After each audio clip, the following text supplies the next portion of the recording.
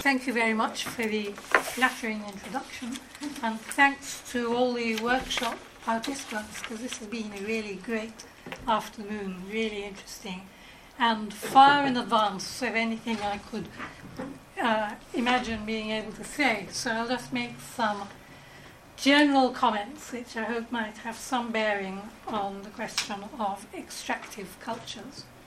So the earth compels was the phrase I chose for my title, and it comes from a poem by Louis Macnice, The sunlight on the garden hardens and grows cold. We cannot cage the minute within its nets of gold. When all is told, we cannot ask for pardon. Our freedom as free lances advances towards its end. The earth compels. Upon it, sonnets and birds descend, and soon, my friend, we shall have no time for dances. Now, this poem was written in 1938, and it's about the feeling of doom and destruction closing in when people saw the advent of the Second World War. So, the earth compels. Upon it, sonnets and birds descend, seems to suggest that Macnice thought that destruction, as epitomized by a world war, was the antithesis of creativity. It kills the birds, it kills the sonnets. We have no time for dances. But I want to start somewhere else. I want to start with a letter that Karl Marx wrote to his father in 1837.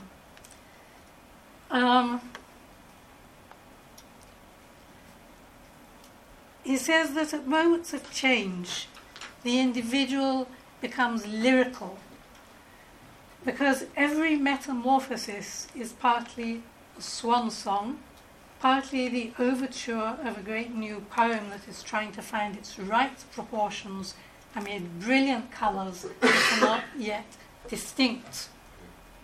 This is quoted in the Professor of German here at Oxford, the book by S.S. Prauer, Karl Marx and World Literature. Now, Karl Marx was 19 when he wrote this, and as you can tell from his rather romantic language, he was a man who was at the time writing lots of romantic poems himself to his fiancée, Janie von Westphalen. But in this one sentence, there are three ideas that I think are really fundamental to a general way of approaching popular culture, including popular culture in Africa, which I think are worth exploring and hanging on to. The first idea, the most salient one in this formulation, is the idea that change, and especially drastic change amounting to metamorphosis, is generative. It gives rise to new artistic or expressive forms.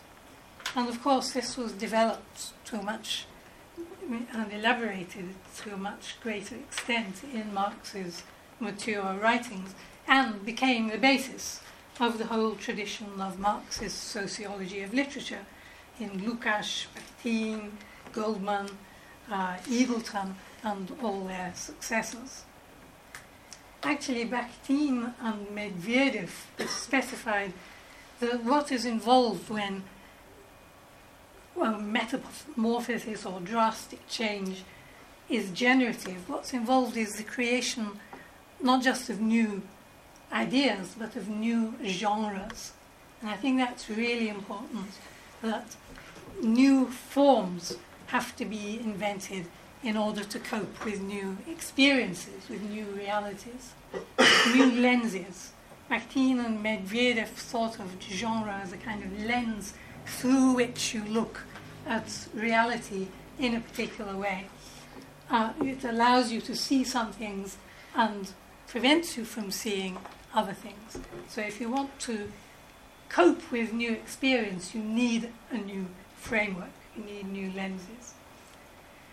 So change as generative is a very fundamental idea in the histories of popular culture that we have as our field. And within this history, I think you can identify what you might call hotspots. There are kind of sites of change which are particularly generative, which attract a particular kind of creative energy, and times and places where innovation, new ideas were particularly strongly present. And I'm saying this because I want to suggest that mining sites, mining labour relations, and the wider populations which got drawn into mining enterprises were hotspots of that kind in African sociocultural history. So that's the first thing. The second thing is, he says that every metamorphosis is partly a swan song, partly the overture of a great new poem. Now, setting aside the rather inflated language, understandable in a romantic 19-year-old, what we can draw from this is that drastic change destroys older forms or encourages people to discard and to get rid of older forms, older ideas, older institutions.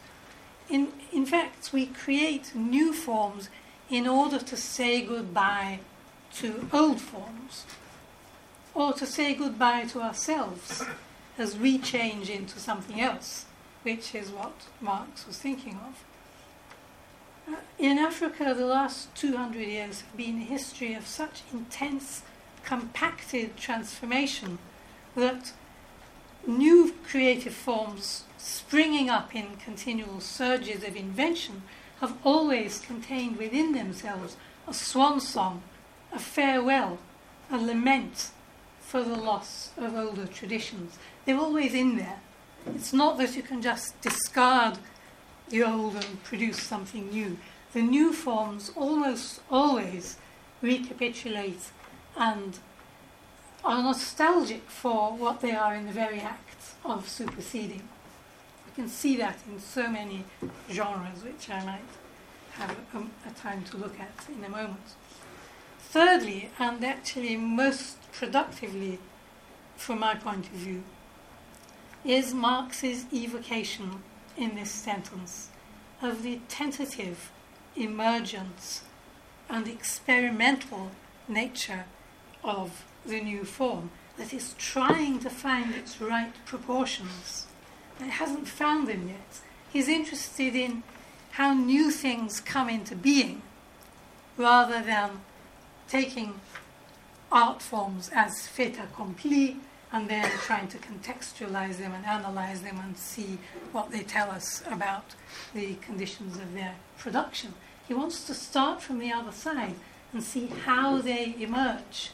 What are the enabling and constraining contexts which permit some things to emerge and others not? So Marx wants to start, and this is going on to his later work, he wants to start on the ground, in the real lives of men, as he puts it.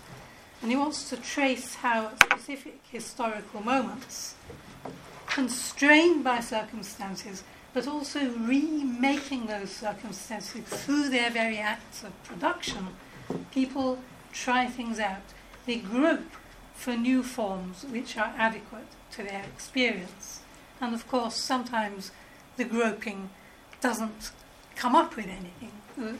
We need to look at the forms that failed, the forms that did not catch on, the forms that were inchoate and never fully realized, if we want to understand the ones that were accomplished and passed on and spread and accepted as works.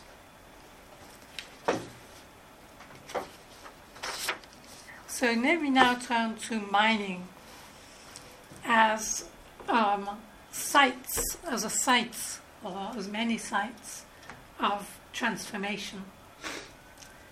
Things that, scenes of metamorphosis.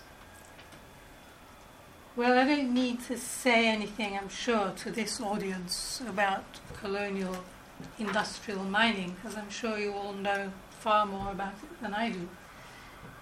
But what strikes me looking across some of the classic literature on this subject is simply how incredibly violent these transformations were. Mining is violence.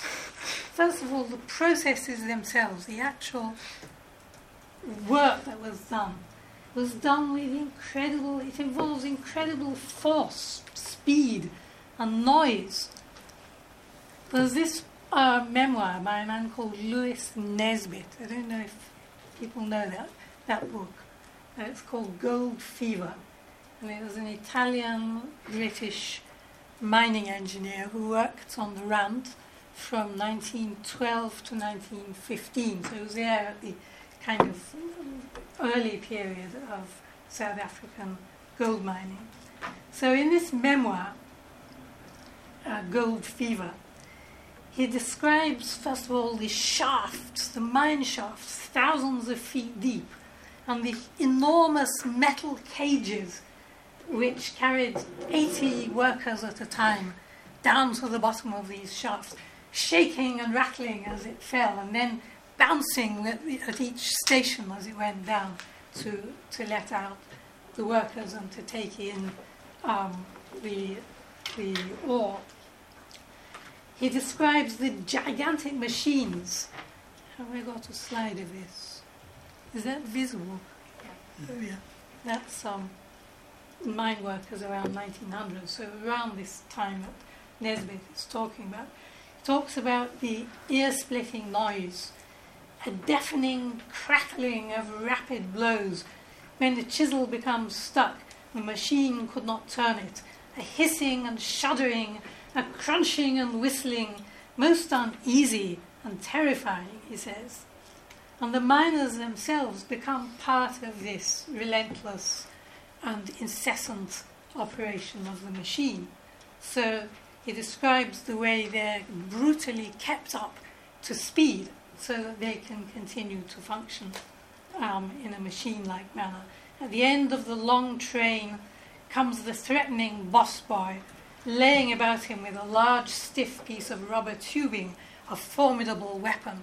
So the workers are being herded through the mine to keep pace with the machinery rather than the other way around.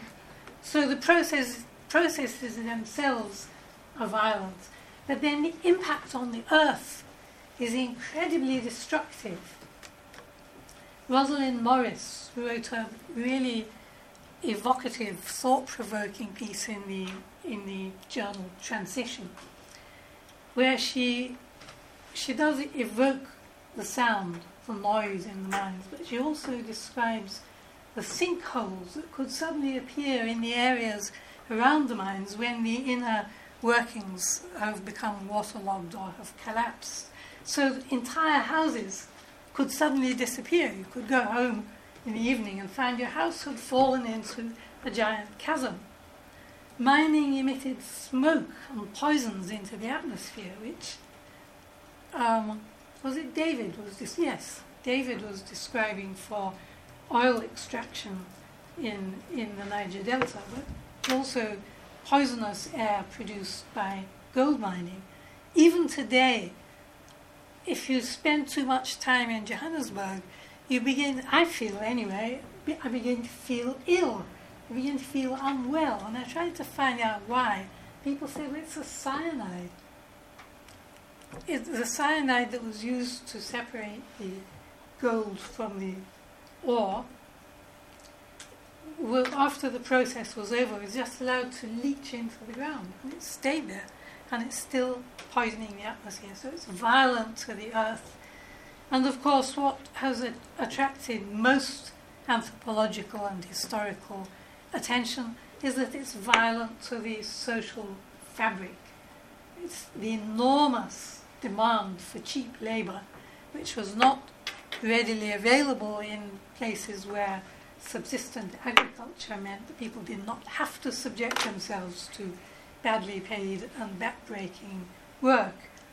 This enormous demand for cheap labour sucked people in from wide regions far from the mine sites themselves. This is true of South Africa, Zambia, Congo. They all drew in populations from neighbouring countries, hurling people of different languages and ethnic groups together, and forcing new patterns of cohabitation and communication upon them, including new languages, like the version of Bemba, which became called Copperbelti, because it was spoken on the Copperbelt. It's kind of lingua franca developed by the mine workers on the Copperbelt. So all this violence, all this destruction, but I'm talking about generative sites. So this is the first thing that struck me as something maybe we need to think about, to understand better, is how do we get this destructive violence and this intense generative capacity, this creation of new cultural forms, into one frame. Of course, there have been lots of ways of looking at this simultaneous, kind of twin-like existence of destruction and creation in many different dimensions, including religious dimensions. It's a property not just of mining, but of capitalism itself. All that is solid melts into air. It's a shame that Ramon had to go, because I was going to quote a song. He's still there. I know. He said he was going, but he said you were going, and you acted. Okay, so with great joy, I will quote this song. If you criticize me, I go. I'm not criticizing you. I'm singing a song for you. Quoting a song, because I can't sing, by Caetano Veloso, a song about São Paulo. This is from Marina as well. He speaks of da força da grana que ergue e destrói coisas belas. The power of cash which raises and destroys beautiful things. So it's this very Marxist idea, very fundamental to Marxist interpretation of capitalism, that what is destroying is simultaneously unleashing incredible powers and forces which can be creative. So now I want to look at some of the dimensions of these scenes of cultural transformation, which are very, very visible and striking in these hotspots, which are mining sites, but which I also think apply to popular culture generally across the board. So if we look at the way it works in mining, it may also be illuminating to wider fields of popular cultural production. So the first is this idea I've already mentioned of new forms being a farewell to the old, but also containing within them elements of the old, recuperating and preserving memories, nostalgia for the old. And the example I have to give is, I won't show you that slide, is lifela, which are a genre of songs of the Sotho miners who migrated from the Sotho to the Rand from the beginning of gold mining in South Africa up till quite recently. Lifela was new. It was one of the new things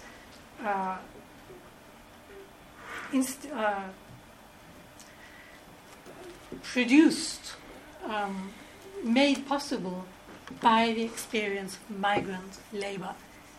The songs are called the songs of the inveterate travellers because they're songs that were generated in the course of the journey from Lesotho homes to the mine compounds. And this was, especially in the early days, a long and perilous journey. In fact, the earliest migrants migrated to Kimberley, to the diamond mines, and a lot of the songs refer to mines as Kimberley, as if all mines were Kimberley. So it's a genre that came into being with the advent of mining in the 1860s. So it's new in the sense that it's created to speak of this experience of walking and later going in the train to the mines. But it's old in the sense that it draws on the genre ditoko, which was the chiefly praise poetry and initiation self-praise poetry of Basotho, which was a long-standing tradition. So they drew on elements of ditoko and incorporated them into lifela, but they changed the entire format and style from a fairly closed, fairly formulaic, fairly hierarchical genre to one that was like a long, unrolling autobiography, poetic autobiography, to which the miners could add new elements as their experiences increased, as they went to new places, or as they had new thoughts, and which they could partly pre-compose and which they could partly improvise in performance. So here's an example of, this seems to me like one of capturing a very moment when the new is being incorporated and domesticated. It's about the train. I want to praise the train. And it captures this experience of seeing the train for the first time. When it's a new experience, it's astonishing. A newcomer, I was amazed. I was standing high on the platform. I was looking this way and that way. On the ears it had blinkers, water pipe on its head, water tank on its shoulders. On its back it was carrying coal. And it goes on. He's describing these extraordinary things. But in the next bit of the poem, he says, it left us behind in the valley, but it left its travellers behind in the valley. It will have to come back to collect us, our train. So in that moment there, he's capturing the train as part of their collective experience. It now belongs to them. So it's retaining a nostalgia for ditoko and for the older language of chieftaincy poetry, heroic poetry, the poetry of herding, fighting cattle raiders, but it transfers it into the context of the heroic journey to the mine. So new saying farewell to the old, that's the first thing. Second thing is the idea which we already heard discussed this afternoon. I'm trying to remember which paper it was in. The idea that the idea of tribal, traditional ethnicity is given more salience and more definition in these contexts, mining compounds, where people of different ethnic and linguistic origins are hurled together. And this was formally fostered and encouraged by the mining managers, who put ethnic groups into dormitories together so they would be with their homeboys, and encouraged dance competitions where each dance troupe would be representing one ethnic group. So it was encouraged, but at the same time, what was emerging, I think it was it Enid who talked about this? Yes. At the same time, what's emerging is the idea that all these so-called tribal dances are comparable, that people dancing them occupy parallel slots. They can be evaluated as a competition on an equal footing. So it produces a kind of supra-ethnic language form of an idiom, way of thinking about tradition and ethnicity, which is supra-ethnic and supra-traditional. And a very well known and pioneering and rather brilliant study of this is J.C. Mitchell's study of the Kalela dance, 1956, where he describes how the dance troupes in I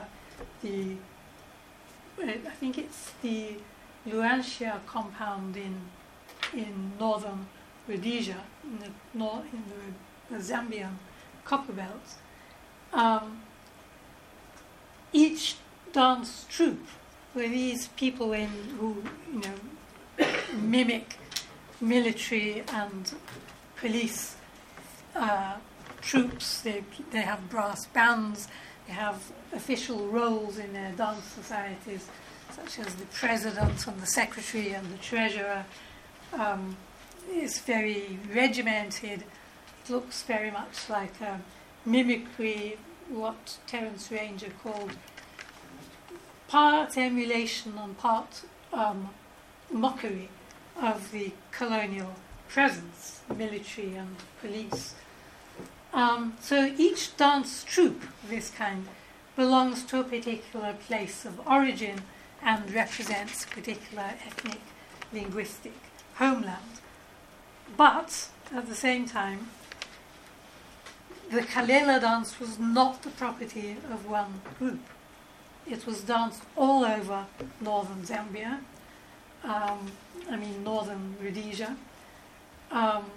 The dance troupes competed against each other, and they were all dancing what they all called Kalela, even though they were from different places of origin. And in some of their lyrics, they would boast about this very kind of cosmopolitan linkage, the ability they had to interact with people of other groups. They can boast, I sing in Henga, I sing in Luba, I sing in Zulu and Sotho. So while they're a local troupe, at the same time they're advertising their own ability to negotiate and navigate a multi-ethnic context.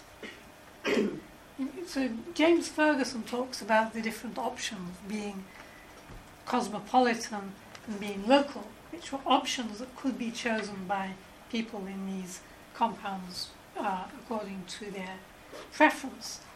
But in Kalela and related forms, what you seem to get is both at once.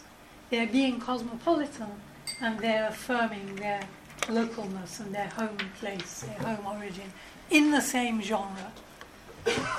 So mixing and separation, that's the second point I wanted to bring out. This hurling together of populations, which is highly generative of new forms, is simultaneously affirming distinctiveness and transcending it. And that's very, very applicable to popular cultural forms in urban spaces and heterogeneous spaces all over sub-Saharan Africa. It's not only associated with mining, but it's been particularly well studied in the case of mine compounds. Third theme which I want to bring out, I'm actually not going to dwell on it because, again, it's about travelling and about how genres and forms move through space. And when we talk about the field of African popular culture, people often mean in a sense of a mosaic, pieced together a picture of a field by bringing examples drawn from lots of different places, after which you attempt some kind of generalization. Not that many people have tried to generalize about African popular culture, but those who have often adopted this method. But a more organic and potentially more rewarding method is to trace actual popular cultural forms as they move and try to understand why they move and how they move through space, how new versions of the same thing keep appearing and being adapted and reformulated. What is it that enables this kind of transmission and transition and transformation? I was going to give the example of the Beni dance, as studied by Terence Ranger, which spread over the whole of Eastern Africa, and of which the Kalela dance was one manifestation. But we also have the Mganda dance, the Malipenga dance, and lots of other variants. However, I don't need to do this because Enid, again, has given us an absolutely brilliant example in Congolese rumba and other forms which were, the conditions which made it possible for these forms to be spread, to be taken up in different places. Why did so many Congolese musicians go to Tanzania or to Zambia? There were particular conditions which fostered and made successful this spread of cultural forms. So it's not just that cultural forms kind of emanate and spread. There are mechanisms and contexts and facilitating factors which enable some to spread and others not. So let me get to my fourth theme, which is the most general one of all. And this is about the artisanal.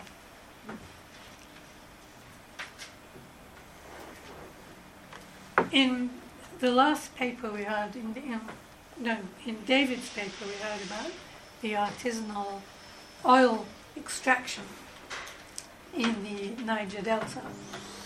Actually, I've got a picture of that. I'll go back in a second. Incredibly dangerous. Tapping oil out of the pipes, or stealing it in other ways, boiling it over fires. Incredibly risky, but it's also a sign of a kind of do-it-yourself capacity to make things on the ground in a small scale, using techniques, tools, methods which are locally devised and developed. This is a theme that's become quite prominent in studies of mining recently, artisanal mining, and it has a real resonance for approaches to African popular culture more generally, because artisanal mining seems to kind of lurk on the outskirts of big international and highly capitalized industrial mining, or in its interstices, or in its aftermath, after Gécamine collapses and closes down. That's actually become semi-official, as I understand it. Small-scale, little enterprises are allowed to carry on doing shallow mining with basic tools and techniques, working over the sites previously abandoned by big companies. So shallow digs, riverbeds. In some cases, it's only young men who are involved. In other sites, we see women and children, women, boys and girls doing different tasks. So now it's not so much a profession as another option in the endless patchwork of making do, of débrouillage, which people in precarious situations are piecing together a living. And these artisanal mining enterprises have involved a lot of creative innovation. At the level of social relations and codes of conduct, there's an article which many people may be familiar with by Thilo Gretz on forms of friendship among young artisanal gold miners in makeshift camps in northern Benin, the Republic of Benin.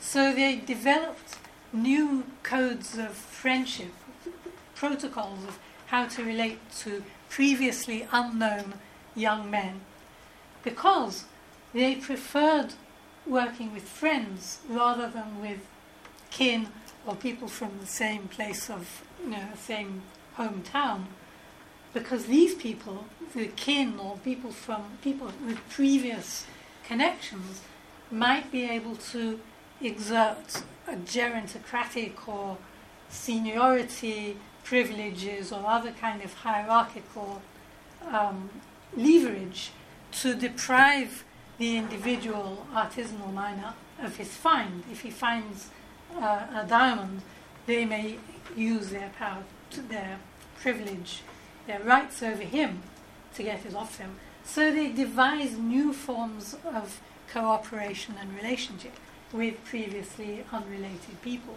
So that's a kind of creativity of inventing social protocols. There's creativity at the level of self-representation and performance of success, the kind of sapeur-like displays of clothing, consumer goods, bodily style.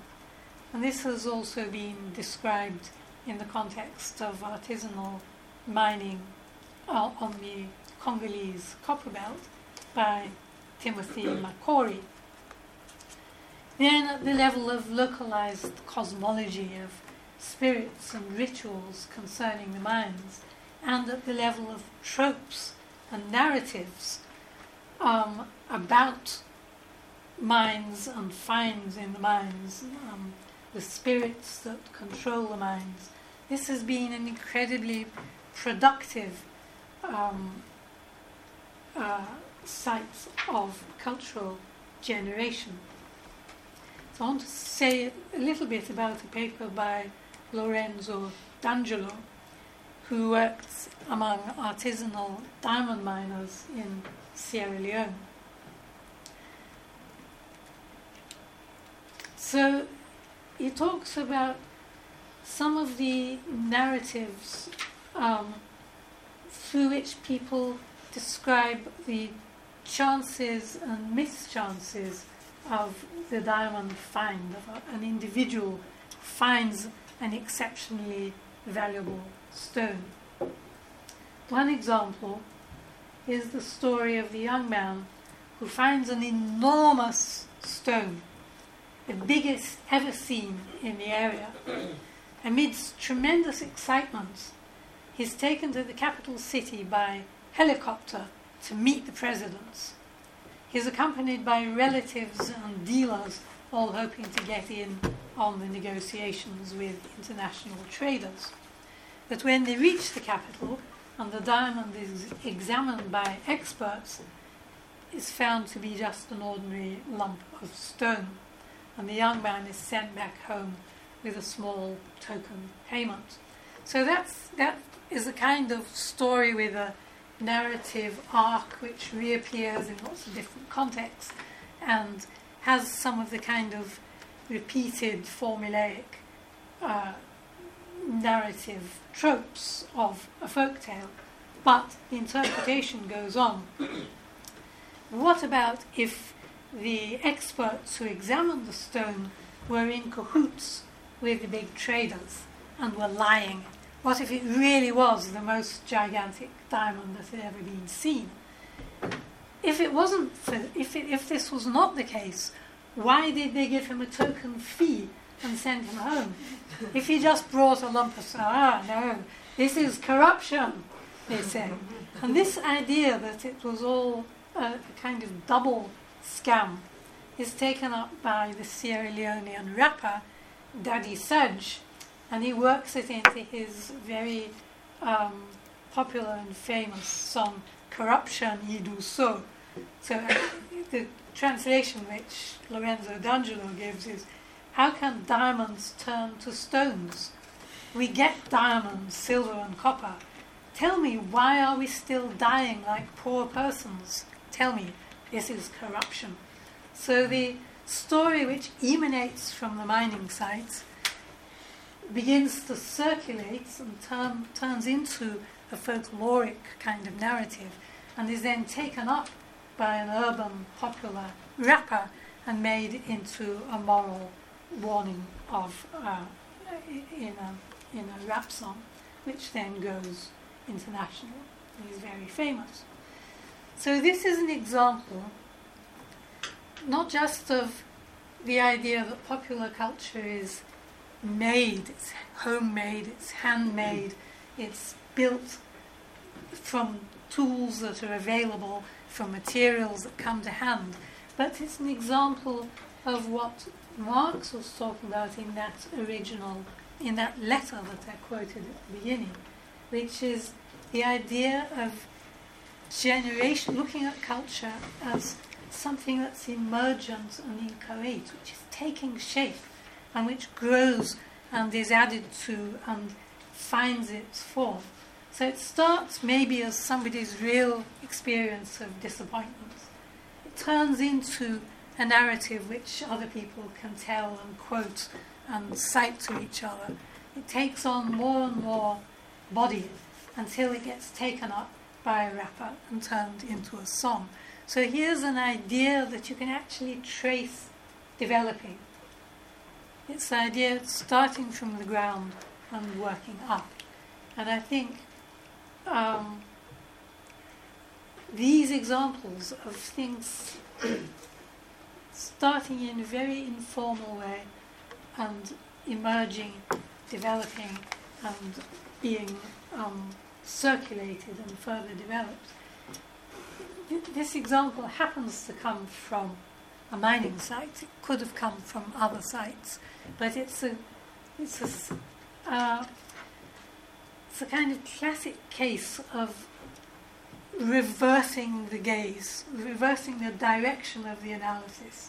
Instead of saying, I am going to study Sierra Leonean rap songs, here are some rap songs, I'm now going to transcribe them, translate them, and then explain what kind of light they shed on social reality.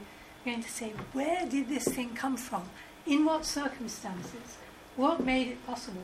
Who made it possible? How did it get developed and circulated? I think that's... Well, I have got some more to say, but I see it's now almost 6 o'clock. So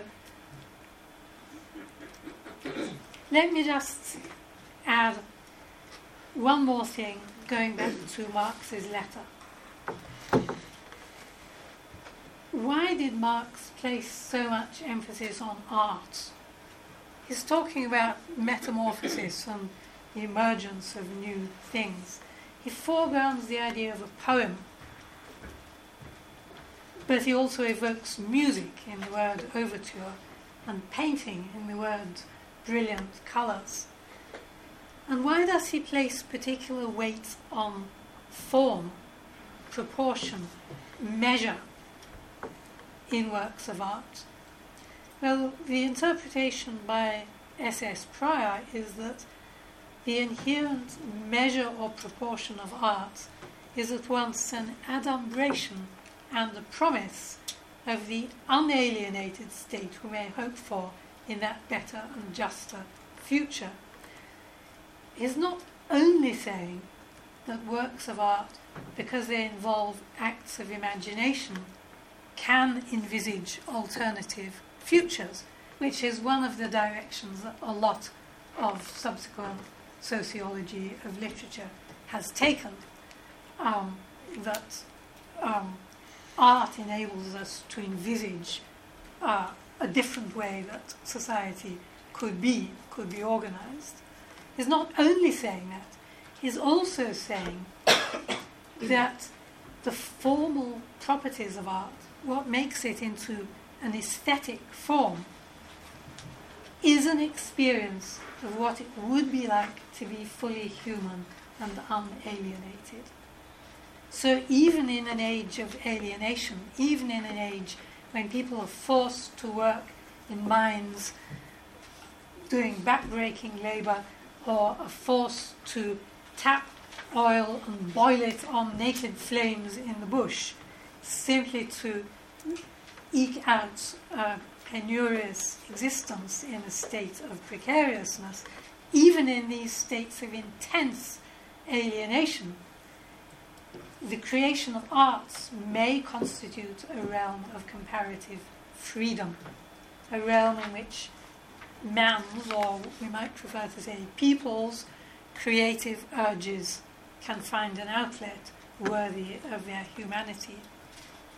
So the creation of new arts, the generation of new forms, is enabled and constrained by the specific historical circumstances in which they are generated, but arts also shape those circumstances by creating this sense of possibility and of what it would be to be fully human. So I stop here.